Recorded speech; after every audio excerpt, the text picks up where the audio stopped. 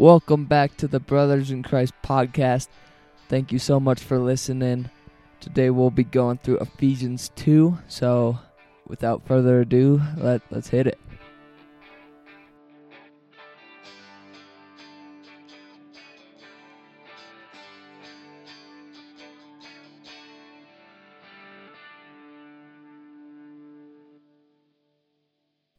Alright guys, welcome back to the Brothers in Christ podcast.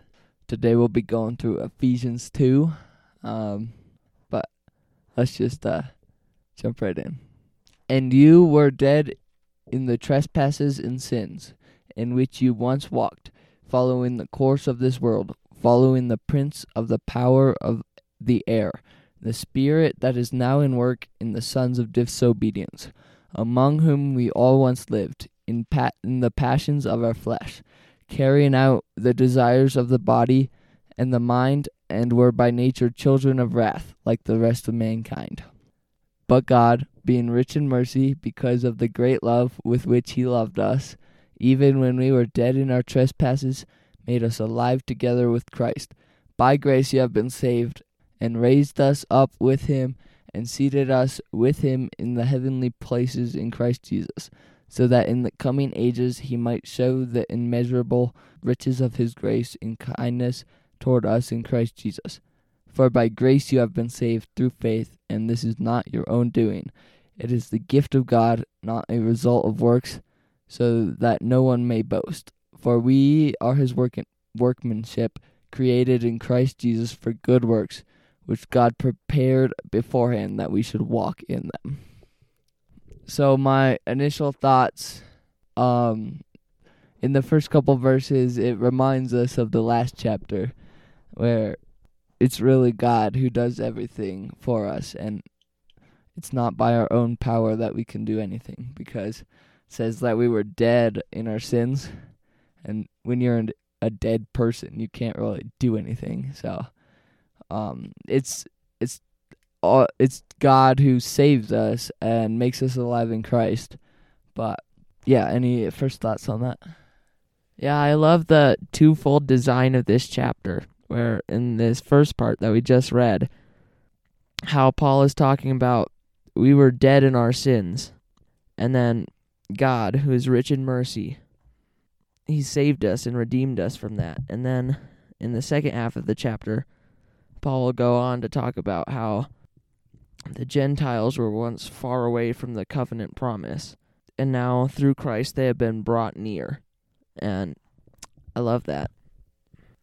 Yeah, every time I read this passage, I think of the I think it's "Mercy Me" song.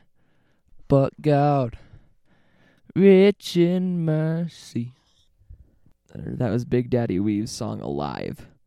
I actually was going to reference that, but I totally forgot about it. So every time I read this passage, the "but God" is totally emphasized, just because of that song mostly. But it's true that he makes us alive, and it's all through his power. And the reason that he does this is to show off his amazing grace and kindness and mercy and love. And then, as we talked about in chapter 1, what our response should be is to glorify him and praise him in everything that we do. And so therefore we have, and as it talks about, we have no reason to boast, because it's not us doing the work, but God through us. Absolutely. I mean, in verse 8 it says, "For by grace you have been saved through faith, and this is not of your own doing. It is the gift of God, not a result of works, so that no one may boast." And I mean, that's really big for the predestination debate, because it's not we who choose God as a result of our works, but it's God who chooses us and plants his spirit within us so that we may then choose God. And then after that, works follow that. If you've ever read the book of James, you'll know he talks a lot about faith and works, and To the reader just glancing through, it may seem that James believes that faith comes from works, but actually that's not true. Faith precedes works, and works are the necessary end result of faith. Or it's not works that cause salvation, as some way run to James to say, but salvation comes from faith, and then works are a necessary byproduct of that salvation and that faith. And that faith comes from God's Spirit being planted within us, like it says right here in this passage. And I mean right there at the end, here it says, "For we are his workmanship, created in Christ Jesus for good works, which God prepared beforehand, that we should walk in them." So yeah, I really think that points to how salvation is not caused by works, but works are a necessary byproduct of that salvation. Yeah, for sure. And on the workmanship thing, it's crazy to me. When I read this verse, I think of like the Grand Canyon or like out backpacking or something, and looking at creation and seeing the splendor of it all. And then you read this verse, and it's not any of that. That is his masterpiece or workmanship.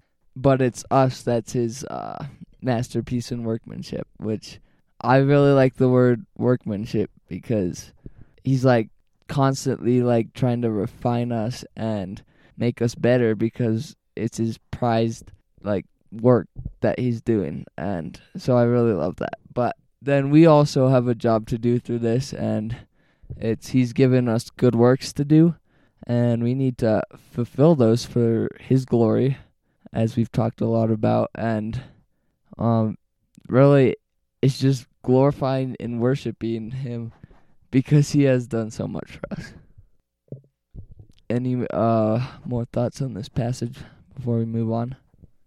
I mean, yeah, just going back to the point that you made like way back earlier. It says we are dead in our sins, and dead people can't do anything. So yeah, I've heard an illustration from people who are like almost believe in predestination, but they want to hang on to their free will. That's like someone is drowning and God is on shore and he throws a life preserver to them, and if they just stretch out their fingers, that's all they have to do. They can grab the life preserver and God can pull them to safety. But that requires a conscious person to do that, and we are not conscious when we are dead in our sins. Like, God must dive in, pull us out, and perform basically CPR on us to rescue us from our sins. Wow, you're really big on this predestination debate. This is quite funny. Alright, well, I guess we can move on, and we'll just finish the chapter here. So, verse 11, "Therefore remember that at one time you Gentiles in the flesh, called the uncircumcision by what is called the circumcision, which is made in the flesh by hands. Remember that you were at that time separated from Christ, alienated from the commonwealth of Israel, and strangers to the covenants of promise, having no hope and without God in the world. But now in Christ Jesus, you who once were far off have been brought near by the blood of Christ. For he himself is our peace, has made us both one, and has broken down in his flesh the dividing wall of hostility, by abolishing the law of commandments expressed in ordinances, that he might create in himself one new man in place of the two, so making peace, and might reconcile us both to God in one body through the cross, thereby killing the hostility. And he came and preached peace to you who were far off, and peace to those who were near. For through him we both have access in one Spirit to the Father. So then you are no longer strangers and aliens, but you are fellow citizens with the saints and members of the household of God, built on the foundation of the apostles and prophets, Christ Jesus himself being the cornerstone, in whom the whole structure, being joined together, grows into a holy temple in the Lord. In him you are also being built together into a dwelling place for God by the Spirit." Anything that first jumps out to you? Well, Actually, I have one. it like in the Old Testament, the Gentiles were separated by Christ basically by uncircumcision, right? Yeah. Which God commanded them to do, but it's like a fleshly thing, not in people's hearts. And now it just seems weird to me, like that's what would separate a people from God. But weren't there Gentiles in the Old Testament that were saved? Yeah, I think so. Like people like Ruth and Rahab, who believed in the God of Israel and in what he was doing and were thus included in the Israelites. Yeah, so I once heard this told in a story. So say there's like 20 people going up to watch a movie, and they're at like, what do you call a register? The ticket office. The ticket office. And the adult who's paying is in the middle of the line, and the first 10 people go, he will pay, he will pay, he will pay. And then the adult comes and pays, and then all the kids who are after the adult go, he has paid, he has paid, he has paid. And so if you could give some clarity on why circumcision separated the Gentiles, if it's still believing that Christ is your Savior, just he hasn't come yet. Yeah. The circumcision was made a visible mark on someone's body that was like a sign of God's covenant with them. And so people without that mark were excluded from God's covenant. And this was required for basically the covenant with God in the Old Testament. And since God had only chosen to reveal himself to the Jews at that time, only the Jews were circumcised. And so, like, basically, if someone didn't have the circumcision, they didn't have the covenant. Or at least that's how many people saw it. Yeah, well, I read into this verse, like, the Jews weren't so much, like, absolutely excluded from being saved. It was more like they were excluded from... You mean the Gentiles? Yeah, the Gentiles. Whoops.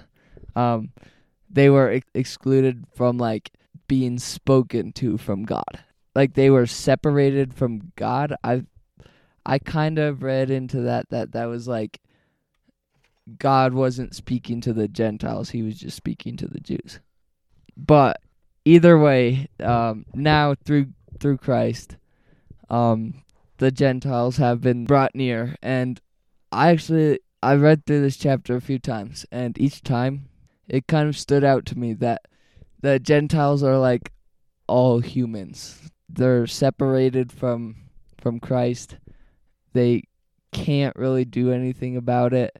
And that's like us. Like, we're dead in our sins, but God, who's rich in mercy, he saves us. And I also feel like that's what it was like for the Gentiles. And then Christ came, and now they can be saved.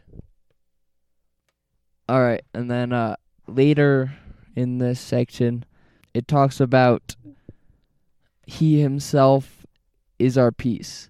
We had a devotion study recently, I think, that was about God being the author of all peace and the Prince of Peace and the God of peace. And we're going through the study at youth group that's about slowing down and spending time with God, but you need peace through that. And it was like, where do we turn for our peace? And it's through God, because he himself is our peace. It was just a little thing that kind of stood out to me while I was reading through it.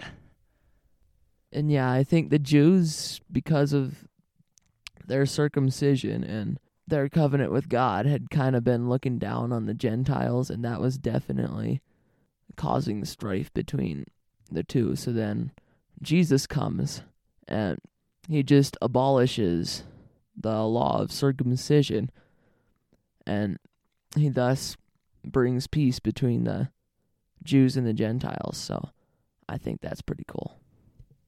Yeah.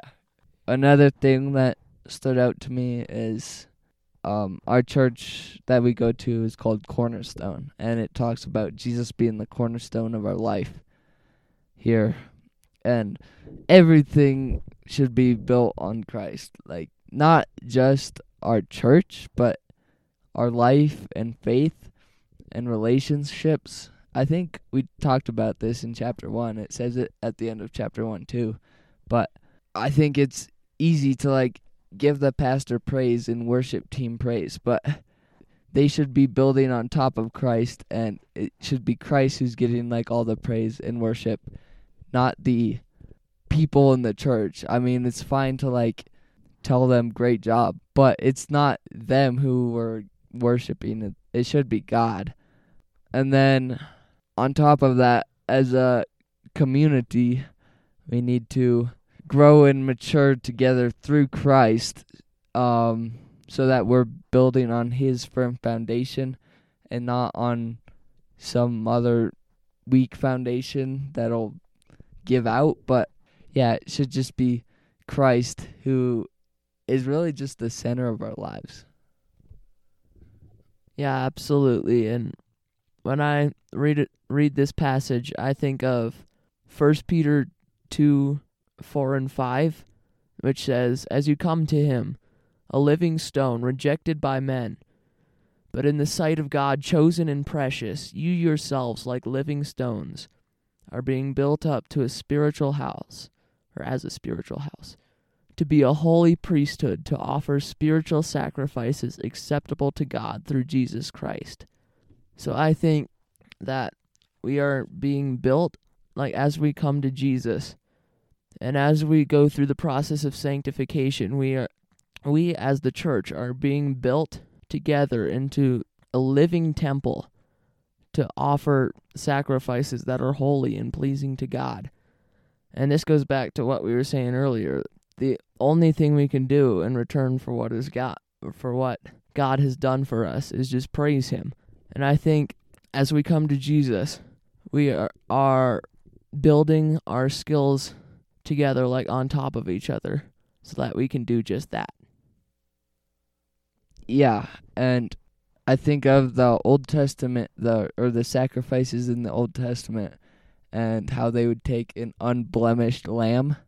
And I think that should be the goal of our lives, to have an unblemished life living for Christ. And obviously, that's not through our own power.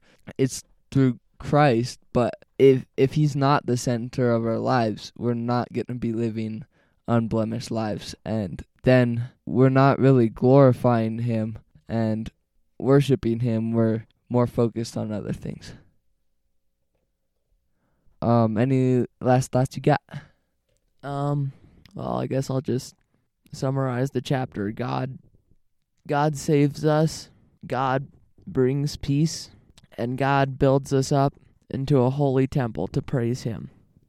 Yeah, for sure. And that should be our goal in life, to be a temple, and so then to worship and provide sacrifices in our lives for Christ to glorify him. And so we'll wrap up there.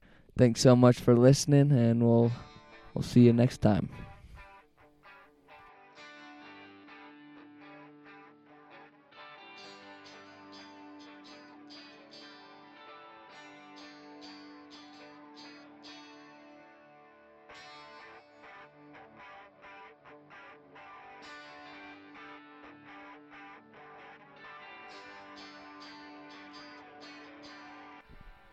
Hey guys, thanks for listening to this episode of Brothers in Christ.